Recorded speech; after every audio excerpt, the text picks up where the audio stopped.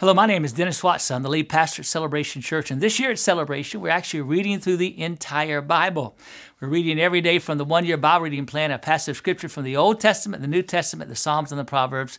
And then we're studying one of those passages of scripture for a devotion time. Today's devotion is found in Genesis chapter 48. The Bible says, "Then Jacob looked over at the two boys. 'Are these your sons?' he asked. 'Yes,' Joseph told him. 'These are the sons God has given me here in Egypt.' And Jacob said, 'Bring them over to me, and I will bless them.'" That's Genesis 48, verses 8 and 9.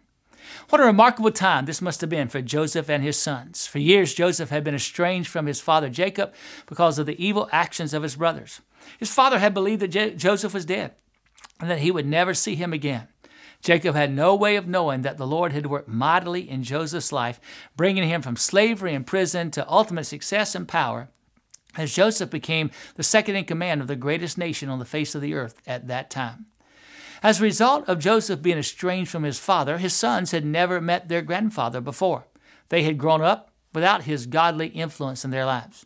They had never heard Jacob's stories about how the Lord had miraculously provided for his grandfather, Abraham. They had never heard Jacob tell how the Lord had led and blessed his father Isaac, or how the Lord had supernaturally met with Jacob at Bethel, led him to a place of safety and security, prospered him, and reunited him with his brother Esau.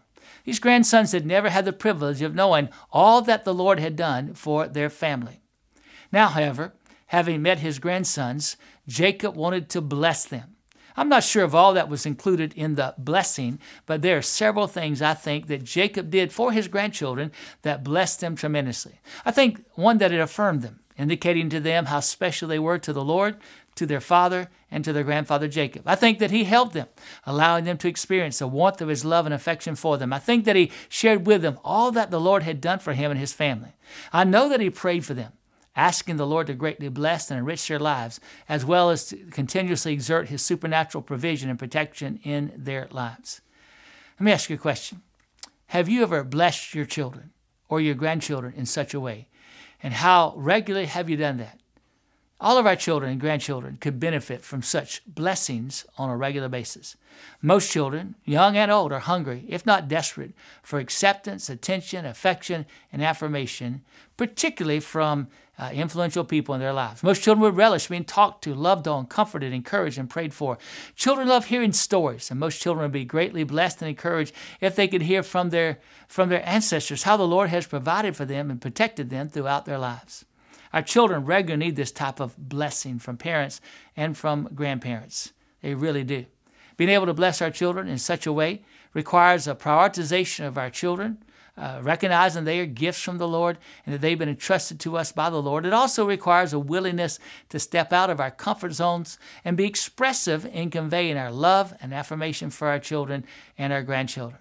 Being able to bless our children in such a way also requires that we ourselves know the Lord intimately and that we have stories to tell of his might and goodness in our lives. And finally, it requires taking the time to create a setting to make such a blessing happen, which we will do if we really love our children and grandchildren and they are a priority to us in our lives.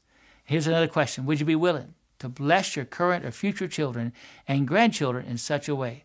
No matter their age, they would be greatly blessed to have you bless them, and you would be tremendously blessed as well in return. As you pray today, pray for insight and how to bless your current or future children or grandchildren, and for courage to follow through with what the Lord shows you.